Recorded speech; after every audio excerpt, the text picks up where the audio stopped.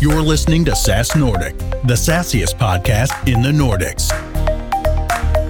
Hi, I'm Daniel. And I'm Thomas, and we are experienced SaaS professionals that are curious about how other successful SaaS companies go to market, scale, build winning teams and great products. Join us on our journey as we speak to Nordic SaaS leaders trying to get hold of their secret sauce. And today's guest is Rickard Karlsson, the CEO at Detectify.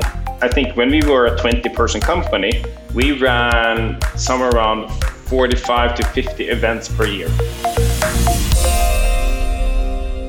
All right, it's time for a new episode of the SaaS Nordic podcast. And Daniel, we are keeping quite busy.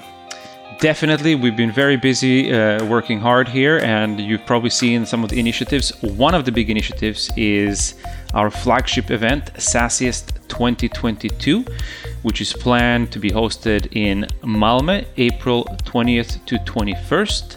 And that's going to be one of a kind, and we hope to see you all there. And in parallel, we've also been working hard to get the community together, Thomas, right?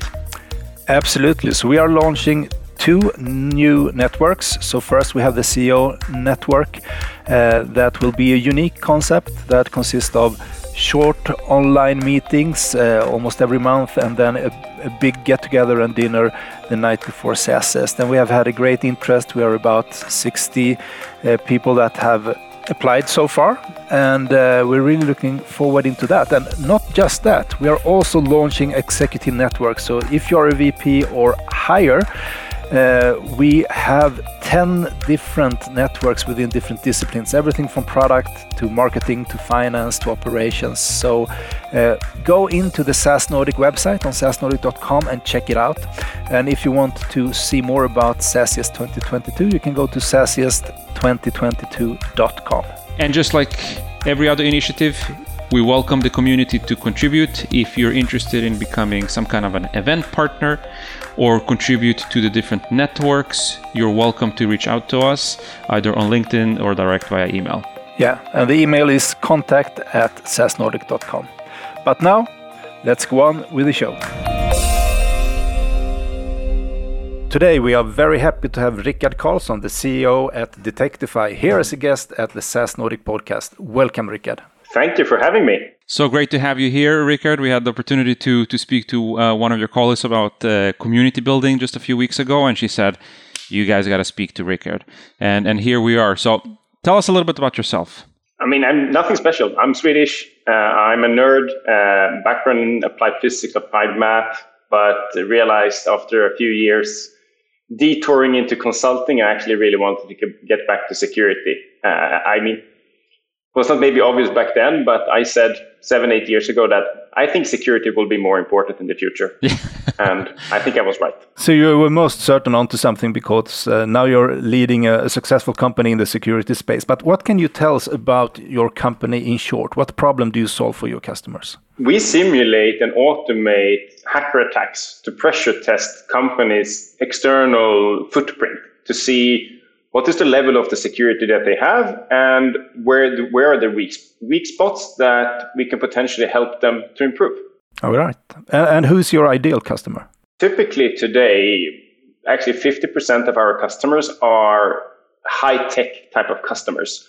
Unfortunately, they are very secret by name, but they are the likes of King and Spotify and Grammarly and similar. I mean, if you bring up your phone, 15 out of the 15 top apps, we maybe have 10 of them as customers. All right. Nice. So this applies both to apps and web services and company like networks, or is it anything particular among these?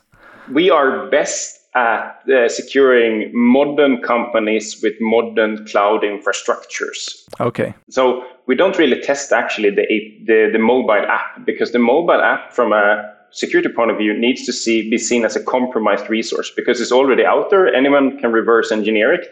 So the point of actually doing app security is not that high. You need to secure the backend. Okay, you secure the source and the cloud infrastructure behind all that serves all these different clients. Yes. Okay, cool. Exciting. So why don't you give us Detectify in numbers? So can you tell us a little bit about the size of your ARR, how quickly you guys grow, and the size of the organization a little bit? I mean, we are about a bit north of $8 million ARR. If you're looking at CAGRs, I think, we were top 3 in the Breakit report about the fastest growing companies. So 2 years back, I think it was 300% in total. About 1,700 customers, 130 employees, primarily US, 50% of the revenue is US, 40% Europe, 10% everywhere else. And we have raised about 30 million euros so far. Okay. And is that a conscious decision that most of the business is from the US, or it just happened to be so? The base in cyber is that 75% of the global spending in cybersecurity is in the US. They are so many years ahead of everywhere else. Right. And there are some forecasts saying that Europe will pick up and become an equally sized market as US in maybe 5 years. But 75% of spending on cybersecurity products happens in the US. Okay, cool. And you mentioned that you raised a nice chunk of money. So how much of the business do you still own? I mean, it's still, we are fairly big. We are 4 founders, so we are fairly spread out within ourselves. If anyone is interested, just look at our cap table. But Gotcha. Okay, so today we're gonna talk about different stages that your company has gone through. And to start, in the early days, how did you get started? Detectify started with a bit of a different angle. My technical co-founders, so it's me plus 4 in the beginning, and it's now 3 of them are still there. They were really, really strong white hats. And what happened in the early days, or about 7, 8, 9, 10 years ago, companies started to, instead of filing lawsuits on hackers, they said, please try to hack us. Okay. If you find anything, report it to us, but do it in an ethical manner. Keep quiet about it, and we might actually pay you some money for doing this. Right. So they started hacking on this what's called responsible disclosure programs. And I think one of the first companies that actually started offering this was PayPal. Uh-huh. Mm-hmm. So they started, in their late teens with hacking big American tech companies under this, so to say, responsible disclosure waivers. And we're very, very successful. So back in the days, they have hacked Google, Facebook, Dropbox, USDOD, Stripe, anything out there under these types of programs. Is that something you can put on your resume? Yes, it is, because you're allowed to blog about it and you get money. I mean, they hacked Google and got access on their production servers, and they got $10,000 for it.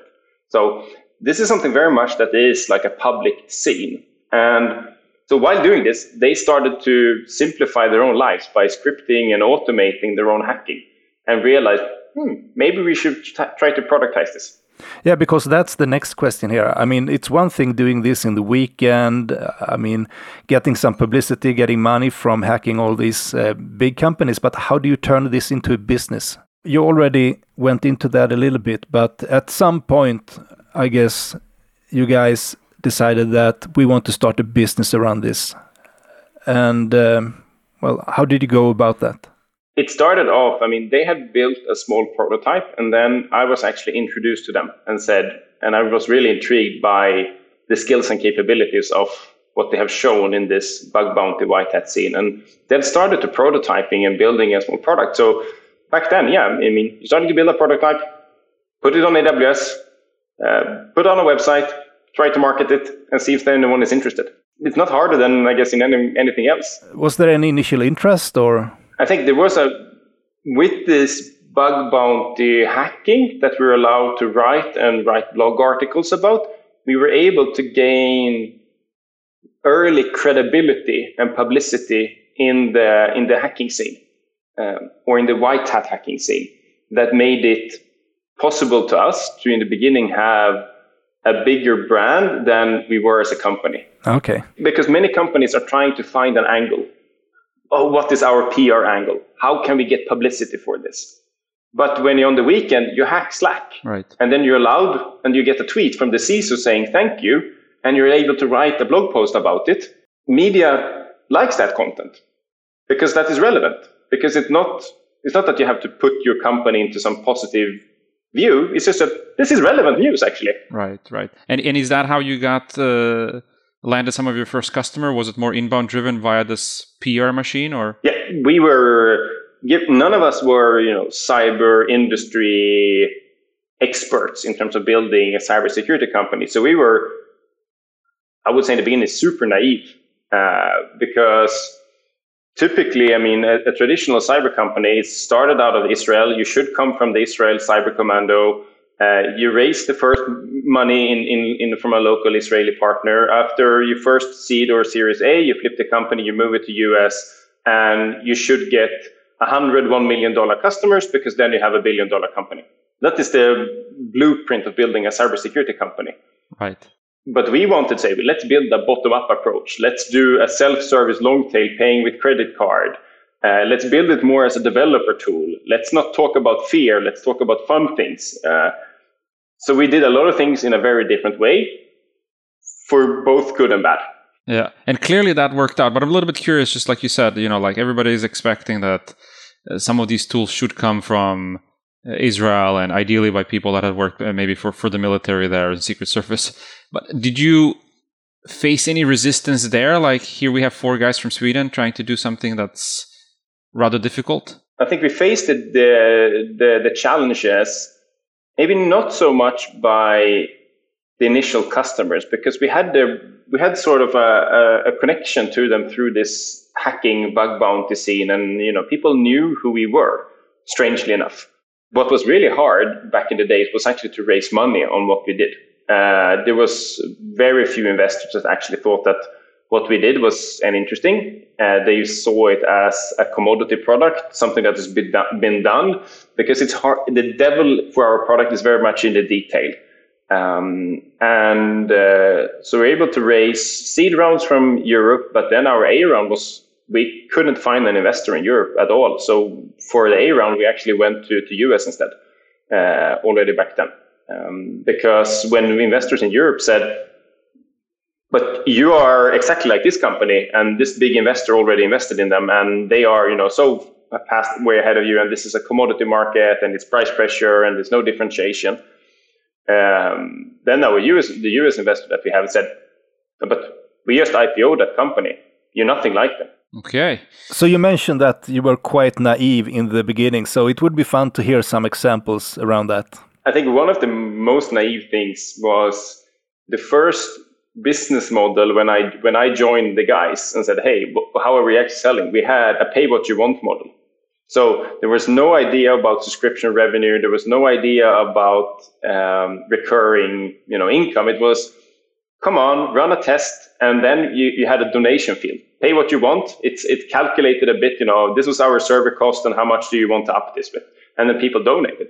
But what the fun thing actually with this was that about 7 to 10% in the beginning of people actually donated money. Yeah, exactly. I was just about to say, that's so Swedish of you. You're like, all right, we're going to do a lot of stuff for you guys. If you want to pay. Yeah. So that's and if you compare that to the traditional cyber model where the goal is to sign $1 million contracts from day one, that was a bit naive. It could have been the world's best idea. It could have been, but you don't really get the metrics that you need for that in the end.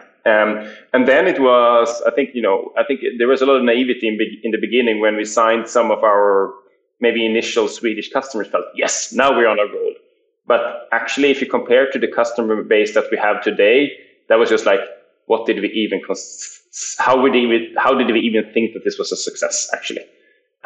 Because that would never take us anywhere. Yeah, and also when I think about security, I think about, really big and complex agreements and standards and protocols and everything. So how did you have to deal with that in the early days as well when you started signing these bigger companies? I think we came, given that our focus has been on modern tech, to some extent actually the hardest industry to sell security to because they are so picky, because they are themselves really strong product people. They are able to hire some of the best talent. But in the same time, they are themselves tech companies, so they have a bit of understanding on what it means to support then a small early company.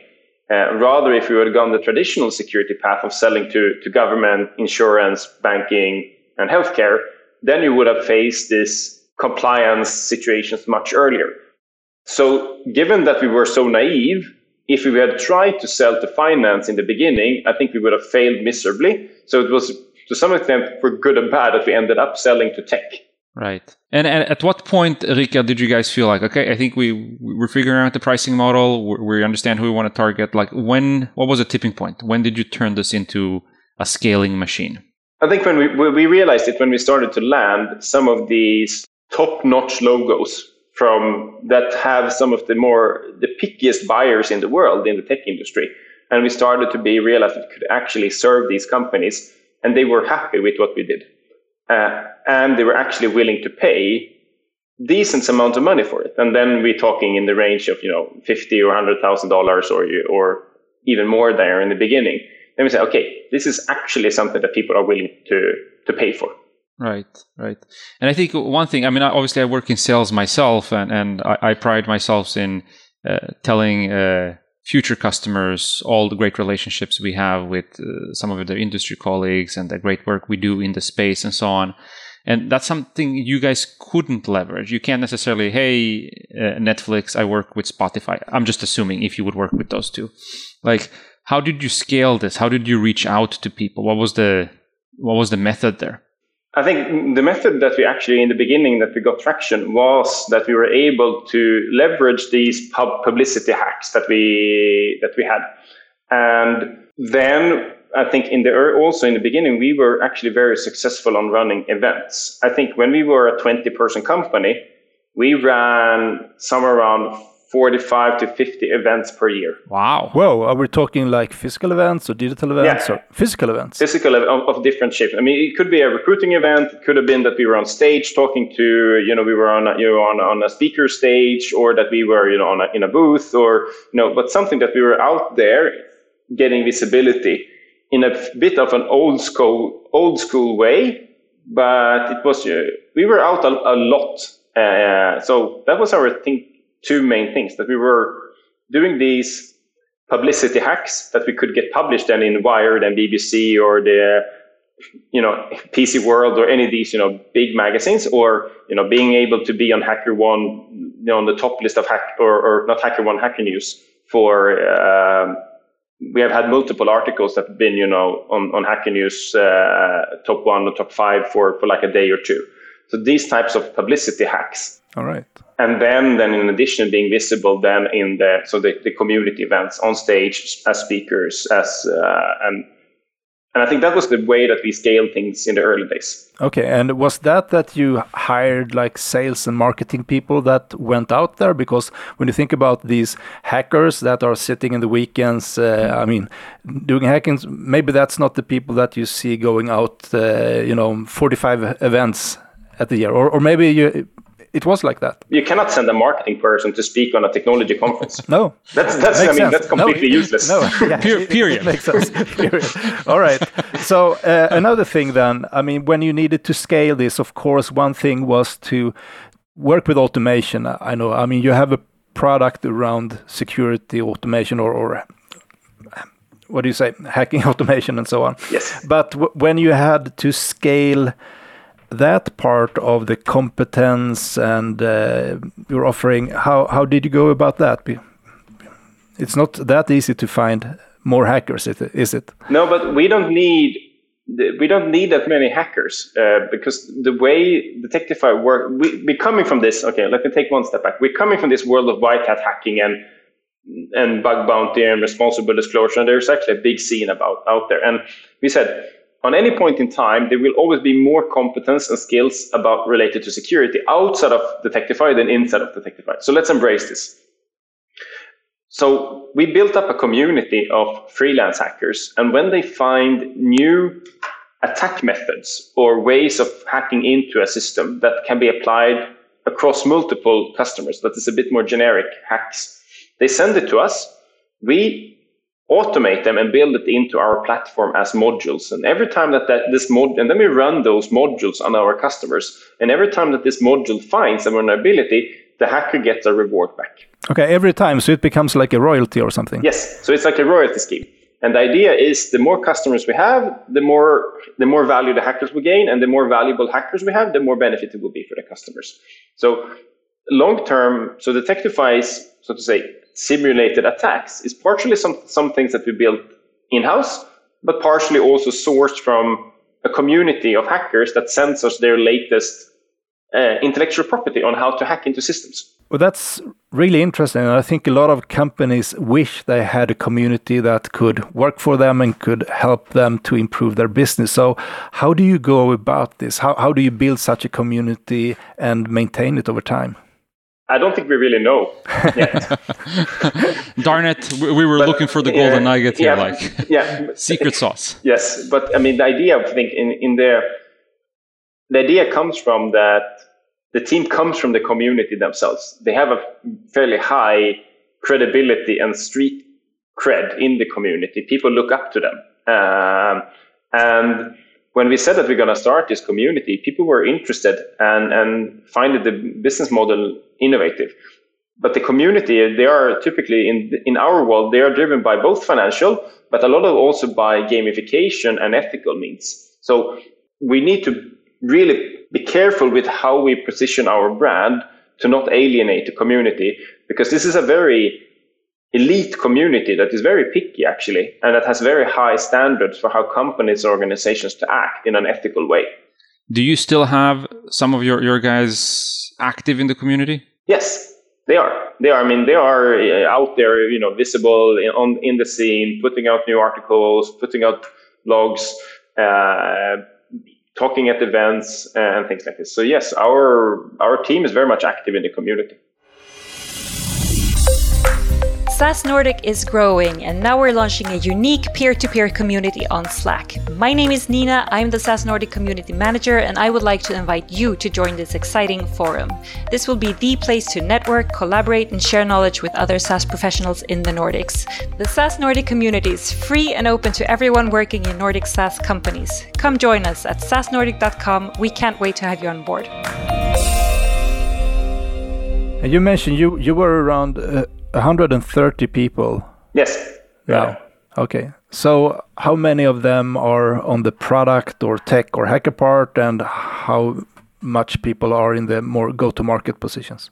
You would see about 60, 70 people in product technology, community, data science, cloud ops, that area. And then you would see about 45 people in the commercial side. Okay. And then we are about 15 people in HR, support, finance, legal, and those sites. I hope that adds up to 130. Exactly. So, I mean, clearly you've been on a fantastic journey over the past few years here, and the success speaks for itself. But if you look back at this, and for other founders, maybe in an earlier stage of their journey, what are some of the key learnings that you'd like to share with our audience? I think coming into a special field as Detectify, we very early on, there's a fine balance between balancing experience and general capabilities. I think we came into this saying that it's very easy and you can just hire people with general capabilities. But I think the balance on how much experience do you need to have and how much just general capabilities you need. I think that's a very fine, and you need to figure that one out for each of the cases. And what we have seen is, on one side, that brought us, we went more for the general capabilities when we hired people. And I think for one side, that gave us a lot of that. We are not doing things in the traditional way. And that's the way I wanted the company to run in terms of our cybersecurity. We have a great diversity. We have 35 nationalities. I think it's around 45% female in the company. And then you can consider that we are B2B SaaS in security. Right. And to run with those type of, so to say, culture and metrics behind it. Because I think the cyber industry is like, I think 15 to 20% if you just look at it from a men versus female point of view. But then in the same time, it's challenging because this is a field where you actually need to have fairly detailed knowledge, because it's not like if you're building like a checkout solution or an e-commerce website where you can say, this is common sense because I also do e-commerce and I shop myself and I can understand how this works. In some areas, if you don't understand how the DNS infrastructure of the internet work, you cannot even write a blog article for content. So our marketing team has over the years needed to become very technically savvy to actually, and of course, then they also have the help from all the company, but they actually need to get fairly deep into knowledge. And I think this is a balance that we have struggled over the years. Okay, how much generalist versus specialist, how much innovation versus traditional should we go for? And I think this is different for different type of industries. Looking back, is there anything you would do differently? I think I would have recruited more senior talent earlier on. In all kinds of positions or in yeah. Okay. All right. So what is in the future for your company? What's the next step? At the moment, we are doing a bit of repositioning of the product, actually. So that's, or actually the whole company and the offering, because we have been standing in two different, or we have had one official category that aligns with traditional market, and then we have had like an extra product on the side. But we realized that the extra product on the side is actually maybe more interesting. It utilizes the same technology, so it's not like we're going from a massive difference. But we say, instead of going, we're going to steer to a slightly different angle. And I think that is a very interesting thing that is happening at the moment, to repositioning the company into slightly a different product segment. What impact will that have on your company? It will make it more clear what we're offering, actually, because this slightly adjacent product that we had is the one that people have not come to us to buy it, but in the end, that's in many cases what they have bought the most of.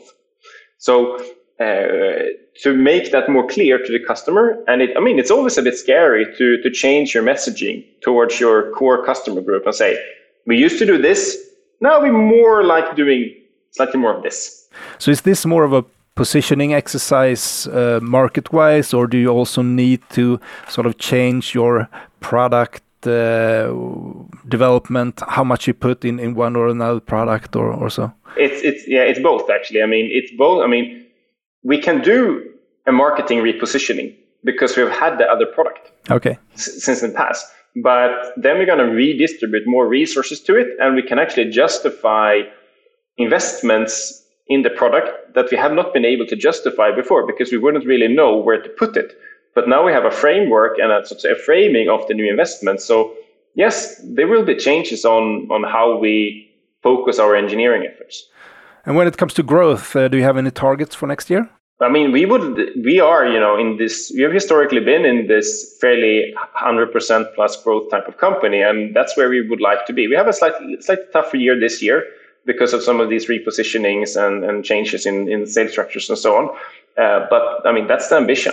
Is there anything in particular you're looking for over the next 12 months here, you as a leader of the organization? I'm actually really excited on how the company is embracing this shift and change, because I'm starting to see that everybody sees actually the opportunities that come with it. It's a clear messaging, it's a clear product development path.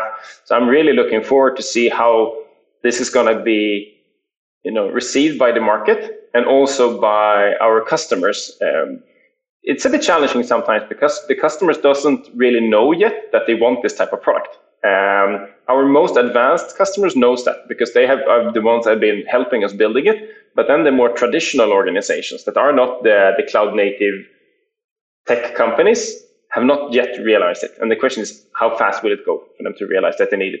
So are you creating a new type of a category? You're going to have to force Gartner to create a new quadrant for you guys and stuff like that? Actually, and that was one of the reasons that we're now actually putting our focus more into it. We have had this product live for more than 2 years, and some part of it actually live for 4 years. But this summer, Gartner actually created a category for it. And then we realized, okay, now it's actually maybe time to put ourselves in the category where we actually belong. So we were ahead of Gartner. There you go. And who would you like to see on the show, or is there any SaaS-related topic that you would like us to cover? I like to cover companies that actually doing real and deeper technology. There are quite a few SaaS companies that are just, I think, Trello in some form. Yeah, we had, I think Ola Sars described it as workflow SaaS, right? Yes, because everything is similar thing. You just move data points around in a database. But I would like us to get in Sweden to get more attention to the more deeper tech SaaS, because Sweden has had such a tech focus on e-commerce and games. And yes, they're fun, but I don't really see how they actually make an impact and make the world better. So if you can find people and give them visibility for companies that are building companies that actually makes a difference, and it's not just a workflow shitty product, then please bring them on. So any particular companies that you have in mind? No, I don't want to give I think it's up for you to look for it. Okay, yeah, I think we know of some. So yeah, some deep tech SaaS companies coming up soon in a show near to you. So, but anyway, Rickard, it was a pleasure having you on the show. Thank you for having me. And it was fun to chat to you as well. It was great. And I feel that after the last couple of sessions with you, my mind is expanded. I'm one of those that now I'm much more intelligent when it comes to cybersecurity. Cool. And as a final comment, if you want to understand the basics of cyber, just watch the SVT series of Hacked. Are you starring in it? No, I'm not starring in it. But I think it's a real good primer for people that wants to understand some of the scope and impact of cybersecurity. So I'm giving a shout out to the people that actually was part of it, and because they did it great. Perfect. Thank you for that. Thanks a lot. Okay, see you around. Bye-bye. All right, Daniel, what was your takeaway from this episode? Super clever guys, super interesting product. I love their mission they're on to. If I would walk away with one takeaway, it would be when he was referring to some of the hires, that you have to find that balance between general competence and experience. And I've seen that myself, that in some cases, at some stage of the organization, you gotta invest the money in the right type of experience, because that's gonna accelerate some of the growth. And I think that's also what he alluded to a little bit. So finding that magical balance is difficult, and it's interesting. It's always different for different companies, of course, but I think that was a big takeaway for me. So finding a really good VP of sales early in the journey, is that what we are talking about? Everybody needs to get that. It's the first hire every organization needs to think about. All right. What about you, Thomas? What do you take away from this? I know this is a little bit closer to you and your heart. Well, sometimes I say I'm a hacker by night, but that only refers to maybe doing some cutting and pasting for doing websites and such. So it's not in this sense. But what I think is interesting is how they work with the community and how they are participating, within their industries. I was a little bit surprised when he said that they were out so much, being visible, speaking, being out there on events and so on. And I think that's interesting to learn from, being out there a lot, but also to be very close with the community, to contribute with blog articles, to interact with the community. And I think that is why they can work with this extended resource of hackers, because they are themselves knowledgeable and very involved within the community. Yeah, definitely. I think another thing that I actually reacted to, I don't know if it's much of a takeaway, but it was more of a reaction. I'm going to stick out my neck a little bit and say that based on the conversations we've had with them and the numbers we've seen, this is a future unicorn. Yeah, the growth is amazing. Yeah, but at the same time, he said that he had a tough time convincing VCs support them on their journey here in the Nordics or in Europe in general. So I think, I don't know if there's like a lack of understanding of the space. Maybe everybody is into workflow SaaS. Yeah. And we didn't get into that. Maybe the situation is different now, so we forgot to follow up on that. But really, it's going to be really interesting to follow Detectify moving forward. Definitely. All right, so I think that was that. Yep, and as you guys know, we have a few things coming over the next few weeks here to wrap up the year. So we hope we'll be able to see some of you guys and engage with you guys to finish off the year strong here together.